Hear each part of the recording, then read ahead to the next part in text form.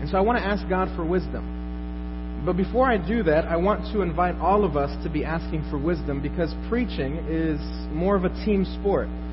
You and I are both involved in the work of preaching because God is involved in the work of preaching. God is the one who is speaking to us, who is revealing himself to us. And so I want us to join together in asking for wisdom, not only for myself as I preach this word, but also for you, that the Lord would be kind to you, that he would reveal himself to you and would speak to you in this word.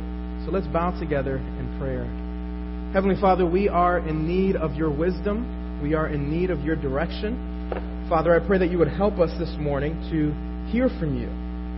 Lord, I recognize that I am a servant of yours. And so, Lord, I ask that you would use me, that you would speak to us as this community, and just guide us, Lord, as we seek to understand this passage. I pray these things in the name of your Son, Jesus Christ. Amen. Have you ever felt conflicted when reading the Scriptures? Do you ever read the Bible and think, how does this passage help me at all? We believe that the Scriptures are revelation. Through this written word, God reveals himself to us. He instructs us. He shapes us into the community that believes and affirms the gospel of Jesus Christ. But there are certain passages like the one that we just read, that are very difficult to understand. Many agree that this particular passage is among the most difficult to make sense of. Not only is it hard to understand, it is hard to discern its usefulness for us. And yet we recognize that all Scripture is God-breathed, that it is useful for our instruction. How can this passage about head coverings be meaningful for our lives? I mean, take a look around. I don't see any head coverings. And you probably are thinking to yourself, how does this passage that seems so strange and foreign to us speak a word from the Lord to you and I? What is this passage about? How does this passage shape our understanding of God and one another? Well, first we have to realize that this passage isn't primarily about head coverings. It is about a greater, more important question. How should men and women relate to one another in the church? How does one's understanding of gender affect our interaction with one another and with God? This is a passage about God, about worship, and it assumes a direct correlation between the way that you and I relate together and the way that you and I relate to God. If we cannot understand what it means to be in community with one another, then we will not understand what it means to be in community with God. Throughout this letter, you and I have been asked to change our thinking. Throughout this series, we have been challenged to recognize that we are not individuals, but members of the body of Christ. Individuals have little regard for others. Individuals think only of themselves. In the coming and going of life, there is space for only one. My thoughts, my wants, my freedom. But in the church, the place where God's people dwell, there is room for one another. In God's community, we become imitators of Christ, and in doing so, bless one another. This kind of living together takes a certain kind of sacrifice, a daily sacrifice, a serious consideration for one another. In the church, we seek to glorify God and honor each other. But if you've been in any church long enough, even in this church, or if you've listened to any of these sermons, you have to realize that community living isn't easy. The church isn't made up of people who are just like me. There are other people here. People with different needs, different abilities, and they matter just as much as I do. But when I think of church and my relationship to the church as if I were an only child, expecting the family to only focus on me and only me, I become part of the dysfunction. So in the subsequent chapters, beginning here, we will be instructed in relating with the other, the other person, the other member, the other gender. And that brings us back to the question of our passage. How should men and women relate together? It has been a question that has been asked and answered for many years. Some, in seeking equality between men and women, have sought to minimize the difference between the two. We have to recognize that it is important and necessary to pursue equality. Men and women are equally valuable in the sight of God. But equality doesn't mean sameness. The pursuit of equality between men and women in our society should be celebrated, but recognizing our distinctiveness doesn't contradict our desire for equality. But it can. Some, in emphasizing the distinctiveness of men and women, end up diminishing the value of one in light of the other. I think, for example, of the great theologian Augustine, who once wrote this: "I don't see the sort of help women was created to help man with, if one excludes the purpose of procreation. If women were not given to man for help in bearing children, what help could she be? To till the earth together? Well, if help were needed for that, then God should have provided another man. The same goes for comfort in solitude. How much more pleasure is it for life and conversation when two friends live together rather than when woman and man cohabitate? In other words, what good can women provide other than the making and raising of children?" Augustine is a great hero of our faith, and we are indebted to him for many reasons, but this particular quote is both offensive and absurd. Yet in reading this quote, we recognize that properly understanding the differences between men and women keep us from dishonoring one another. And our scripture passage, though often misunderstood and misused, helps us in our relating to one another. The church is the place where men and women are called to come together to glorify God. Here we are called to stand as witnesses of the God who acts in love. So how are we instructed by this passage? When men and women honor each other in our differences, we glorify God together in our worship. That is the central truth of this passage. And we will come to see that it is a necessary and relevant truth for our church today. The more time we spend with the church in Corinth, the more I am convinced that our cultures are very similar. Some of the questions that they asked, some of the desires that they had are not all that different than the ones that you and I have. And it is important to know that much of what Paul writes in this letter is a response to the questions and concerns that came from within the community. So if you have your Bible with you, please turn again back to 1 Corinthians chapter 11, verses 2 through 16. 1 Corinthians chapter 11, verses 2 through 16.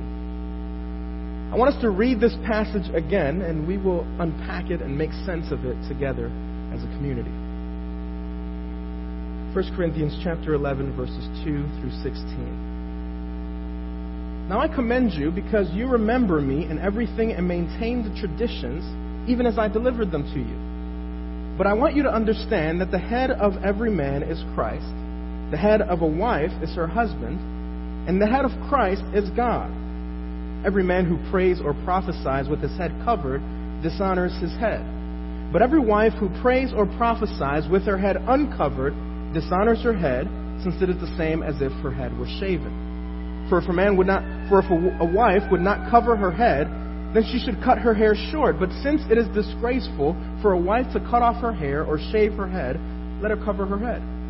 For a man ought not to cover his head, since he is the image and glory of God, but woman is the glory of man. For man was not made from woman, but woman from man. Neither was man created for woman, but woman for man. That is why a wife ought to have a symbol of authority on her head, because of the angels. Nevertheless, in the Lord, woman is not independent of man, nor man of woman. For as a woman was made from man, so man is now born of woman. And all things come from God. Judge for yourselves. Is it proper for a wife to pray to God with her head uncovered?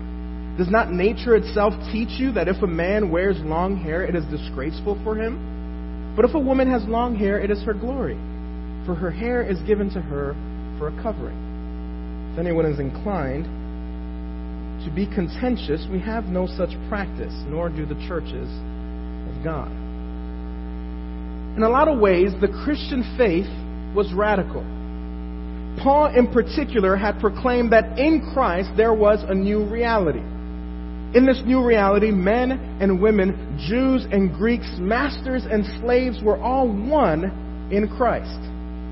Whether you were a man or a woman, you have access to God. That was part of the message of the gospel. You can know Him and experience the joy of being a part of His new community. You know, we sometimes recognize the great change that took place when Gentiles could join with Jews to know God through Jesus Christ. Jesus was not just a Jewish Messiah, He was the Savior of all the world. But we unwrap the religious and cultural significance of women being welcomed into the assembly of God's people. The gospel tore down the wall of hostility, not just between the nations, but between man and woman. Men and women were free to join together in worship, in glorifying God because of the work of Jesus Christ. But what did this new reality mean? What did it actually mean that men and women were one in Christ? There were two general beliefs that arose from this new reality. The first belief was that this newfound freedom in Christ meant independence as an individual. If I have the same rights to stand before God as the person next to me, what do I have use for the person that's next to me? What good is a husband? What good is a wife? What good is a family if I can provide for my own spiritual needs? The second belief that arose from this new reality was the idea that with the gospel, gender distinctions had been erased. If men and women had the same access to God, then there weren't any real differences between the two. Gender was a meaningless category, and any behaviors which said otherwise could be disregarded. It is with this in mind that we begin to understand the significance of the head covering. Head coverings were a cultural symbol for gender distinction.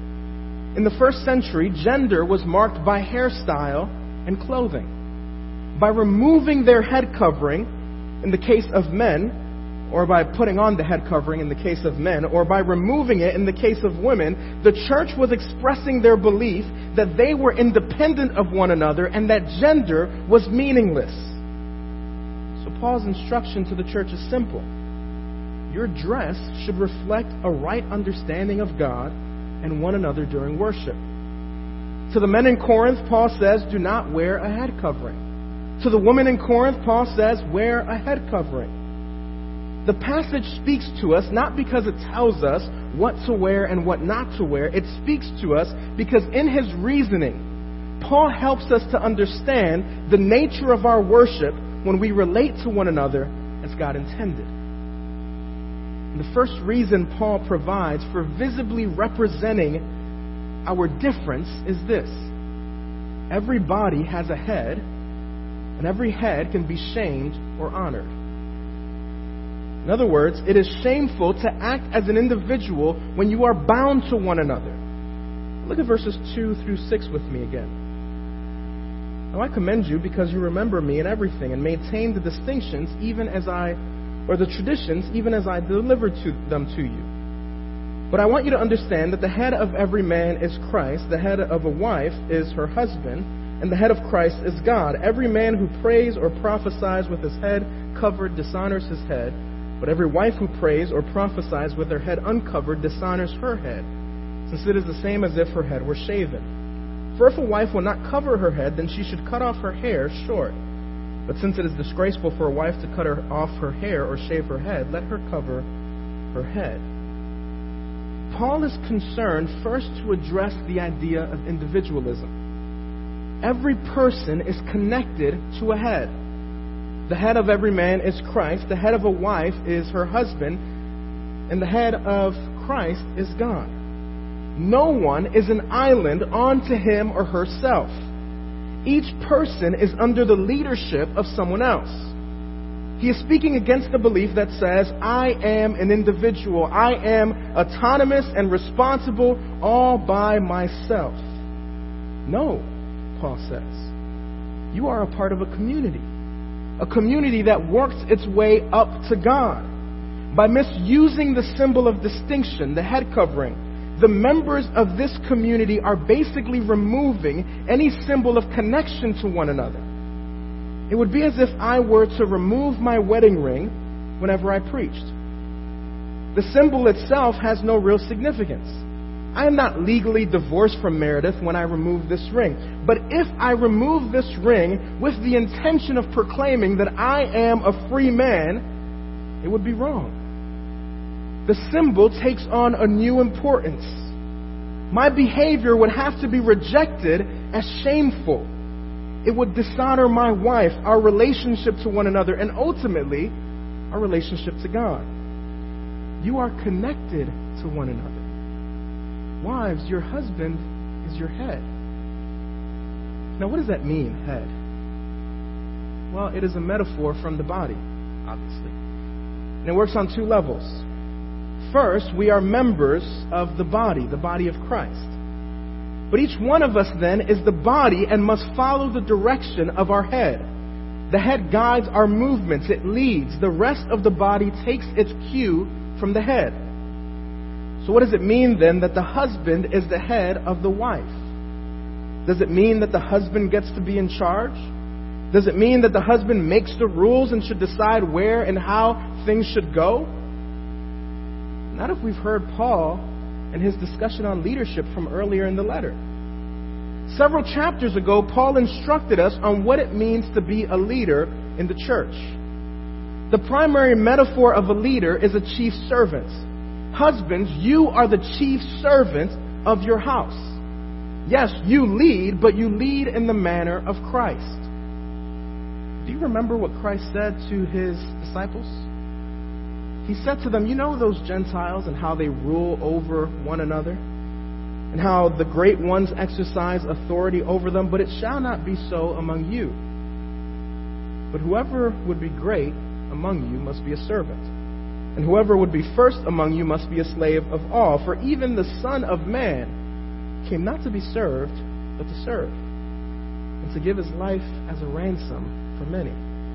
So yes, husbands, you are the head of your wife and your household. But never confuse headship with ruling. Headship means you are the first to lead by serving your wife and your family. The best leaders look not to their own best interests, but to the interests of others. They seek to provide the most ideal environment for others to grow. Like a gardener, you encourage, you protect, you help those entrusted to your care so that they might develop into healthy followers of Christ. That is your responsibility, husbands. You are responsible and will be held accountable for this task. Every body has a head, and you, husband, have Christ as your head. So you follow his lead. You follow his example, and you will be held accountable for your ability to manage to lead your household well. You know, I have to confess to you that I was very convicted by this passage this week. If I could be honest with you, I need to grow in my ability to lead in our home. Leading in this way means taking initiative to encourage godly habits. Too often, we husbands are too passive and wait for our wives to nudge us towards spiritual maturity. Men, we have to stand up. We have to be the first to encourage devotion to God in our homes. Now, some of us might be wondering, how does this relate to my particular situation? I am not a part of a household where there is a husband and a wife. And I understand that. I was raised by my mother, and my father was nowhere to be found. And so I asked myself, what does this passage say to us, to those of us who are divorced, those of us who are widowed, those of us who are single? How does this passage speak to us? Well, those of us. Well, the principle remains the same. Every body has a head. You are not an autonomous individual. If you are single, divorced, or widowed, your head is Christ. Just as the husband follows his lead, you are to do the same, and in doing so, recognize that you are a part of the body of Christ. You are a member of this community. All of us are following a head. We are a part of a body. And this passage is ultimately about honor and shame. When we acknowledge our relationship to our head, we bring honor on ourselves, our head, and ultimately to God. To act as though we are not related to our heads is to act dishonorably. That is the meaning of verse 6. Paul's comment about short hair is hyperbolic language. In the first century, short hairstyles were not feminine like they are today. They weren't pretty. They were shameful.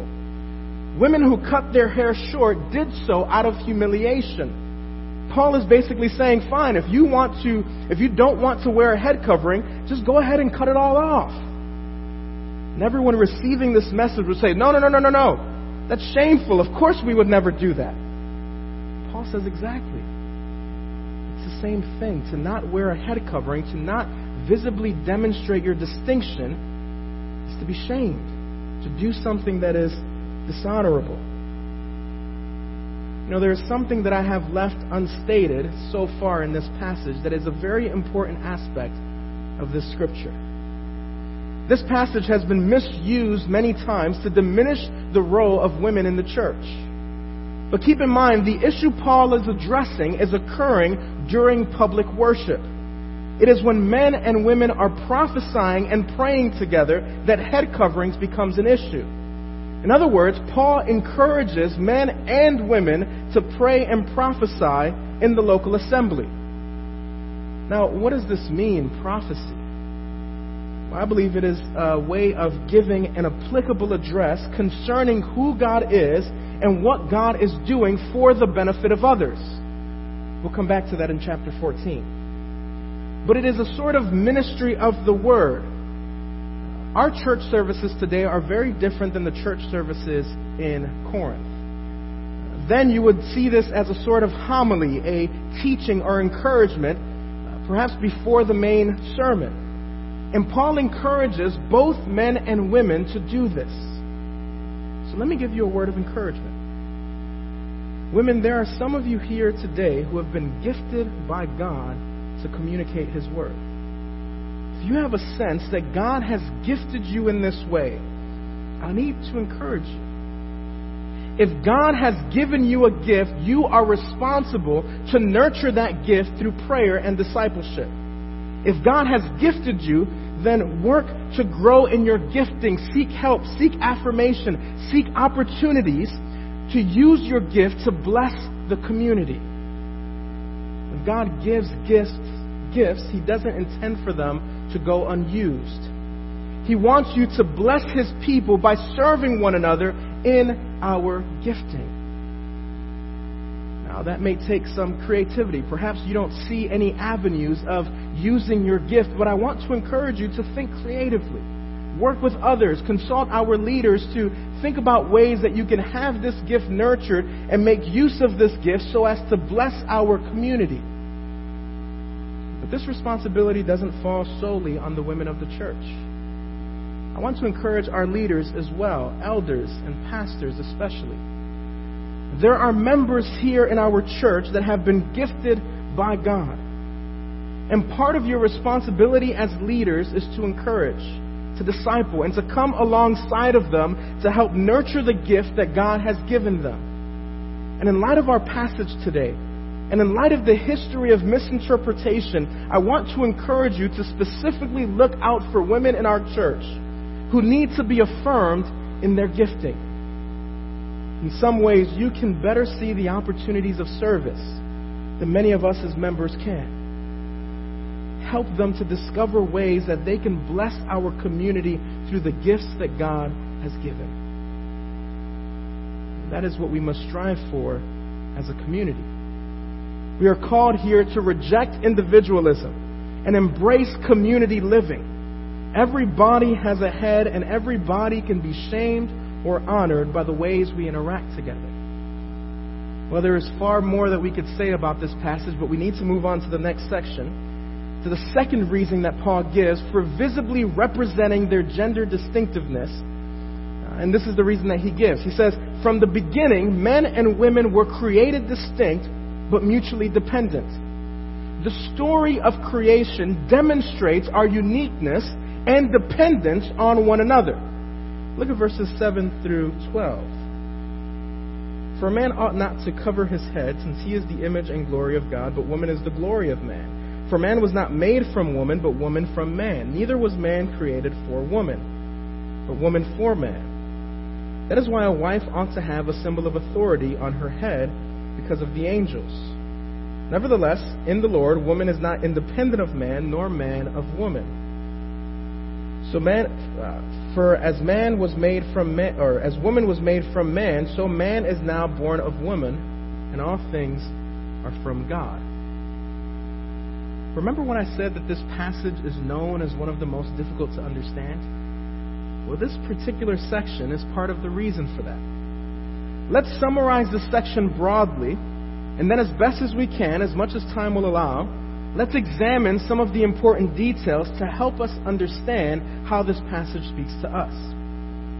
Broadly speaking, these verses communicate this truth. Gender distinction and mutuality Gender distinction and mutuality was intended from the very beginning. We were created this way. Male and female, He created them. If the reasoning in verses 2 through 6 address the belief of autonomous individualism, verses 7 through 12 address the belief that men and women are basically the same. There is no distinctive, some might say. If we are one in Christ, we must be one in being and relationship. But this is not so. In our distinctiveness, we discover our mutuality. And this was God's intention all along. For his reasoning, Paul turns to the creation narratives in Genesis chapters 1 and 2. And that should frame our understanding of verse 7 in particular. Paul is referring to the created order. We shouldn't conclude that woman is inferior, but instead we should see these verses in terms of relationship. This is what I mean. In the beginning, God created man in his image, as his image bearer. In his existence, man was made to bring honor and praise to God. In his right relating to God, he honors God as his image bearer. Now we have to pause from the narrative and say, does Paul intend to say that woman is not created in the image of God? Of course not. If man was created in the image of God and woman was created from man, then woman is therefore created in the image of God. The two, while distinct, are linked together. But let's keep going in our narrative, in the story of Genesis. So man is in the garden. He's there alone. And it was not good for man to be alone. You see, to be an image bearer is to be able to relate in community, and man was without community. So God made woman from man for man. To say that woman is the glory of man is to say that woman brought honor and praise to man. As one commentator says, the woman complements the man in a richer reality. Man gains a relationship partner and is able to be a better image bearer because he learns how to relate to his partner. So yes, woman was created from man and for man. She is different. She is other. She is not inferior, but other. And this difference provides the reasoning for a different kind of apparel, a different kind of clothing. Her head covering is a sign of God's created order. Our gender distinction is not a cultural, social construction. It was intended from the very beginning. And our practices in worship should reflect our Creator. It is as if our worship is a stage performance. We are enacting the story of God's creation and redemption of humanity. And through our worship and our right relating to one another, we honor God as we proclaim who He is and what He has done. This is the intention of the passage about the angels, for the sake of the angels. The angels are a sort of guardian for right worship of God. Throughout the Old Testament, we see this, that they are often in the place where God is being glorified and honored. They are a sort of guardian for right worship. And so as we worship, as we are performing this spectacle to demonstrate who God is and what God has done, angels are watching on as guardians of this worship. And so we act in a way that is fitting, in a way that is proper, so as not to offend the angels. Verses 11 and 12 reinforces the principle of interdependence. Just as woman came from man, so now man comes from woman. It signifies a kind of mutual relating that must take place within the community of God. We need to value one another as distinct members of this community. I think it is a problem when we define our distinctives as men and women solely on the basis of function. I don't think we will get very far if we only think of ourselves by what we can do or what we cannot do. It is far better, according to this passage, to talk about who we are and how we relate to one another. Let's think of maleness and femaleness not simply in terms of function, but in terms of being and relating. Let each of us ask, how does God's intentional creation of male and female determine who I am and how I relate to others? It is in this acknowledgement of difference that we come together to honor one another and glorify God. So we've heard that it is important to embrace our difference as male and female, first because every body has a head, and second because our differences were intended from the beginning. Finally, in our passage, Paul reasons it would be inappropriate for men and women to minimize these differences. Since maleness and femaleness come from God, it would be inappropriate to act in ways that disregard our gender. Look at the final verses in our passage, beginning in verse 13. Judge for yourselves. Is it proper for a wife to pray to God with her head uncovered? Does not nature itself teach you that if a man wears long hair, it is disgraceful for him? But if a woman has long hair, it is her glory, for her hair is given to her for a covering. If anyone is inclined to be contentious, we have no such practice, nor do the churches of God. Thus far, Paul has appealed to our belonging to a community and to our Creator. Now he asks his listeners to judge for themselves. In the same way that they would have agreed with his appeal to nature as it related to the shaved head, the audience would easily agree that men should not wear their hair long. Why? Because in their day, it was an obvious example of men rejecting their maleness in order to embrace femininity. Today, Paul might say, does not nature teach you that if a man wears a dress, it is a disgrace for him? That is essentially the modern day question. If a man came in here wearing a dress, it would be disgraceful. It would be shameful. So he is saying here in these final verses, you can see for yourselves. Be observant. Men and women are naturally distinct. Just look around. Maleness and femaleness are natural categories that should be embraced, not rejected. We live in a culture that is conflicted about gender. Our culture today contends that gender is fluid. Male and female are just two categories along with many others. But if we are to follow God's order, His created order, and if we are to learn from His scriptures, we have to affirm its teaching. Male and female, He created them. These are the only appropriate categories for describing human ontology and human relationships. Our self-understanding, our relating to one another, even our outward appearances, should affirm God's created order. We are distinctly male. We are distinctly female. And in relating with one another, appropriately, we honor one another, we honor ourselves, and we glorify God. So let's look back to our original question. How should men and women relate to one another in the church? Well, we should recognize our differences so that instead of minimizing them, we find ways of honoring one another. And in doing so, we glorify God and we remind ourselves of the gospel. The gospel is the good news that God sent His Son to rescue those of us who were separate and distinct from Him.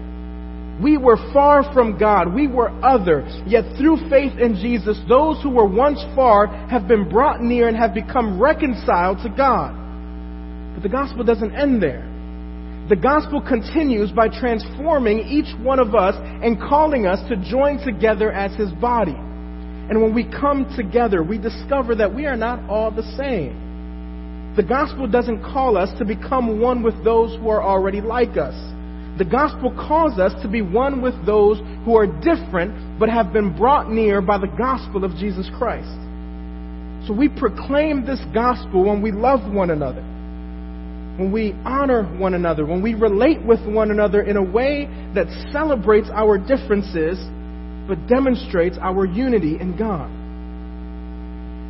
So let's reject our culture's desire to be named as individuals.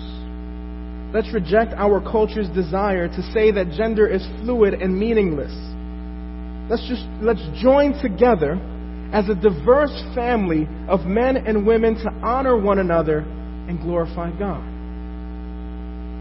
In a recent commercial titled Finger People, the operating system Android depicts various finger people created out of fingers, relating in very diverse settings as very diverse people. There are wrestlers, there are aliens, there are werewolves, all sorts of people relating in their various distinct places as distinct people. But by the end of the 1-minute clip, we see that all of these different finger people come together to the same place. They gather around a table. They eat together. And at the end of the commercial is the slogan, "Be together, not the same." If any one of you is in marketing like Google, you know that that's a brilliant campaign. But it's also instructive for us. When we ask the question, how are men and women to relate together? We hear the same thing. Be together, not the same. Because when we come together as distinct people, as male and female, not only do we honor ourselves, we honor one another and we bring glory to God. So men, women of Good News Bible Church, be together. Be a body that is a witness to what God is doing. But don't be the same. Embrace our differences, because in doing so, we are proclaiming the good news of Jesus Christ. Let's pray. Heavenly Father, we thank you for your goodness to us. We thank you for your word to us today, and pray, Lord, that we would be helped to put these things into practice. Lord, we pray that we would be able to honor one another, and in doing so, bring glory to you. We pray these things in the name of your Son, Jesus Christ.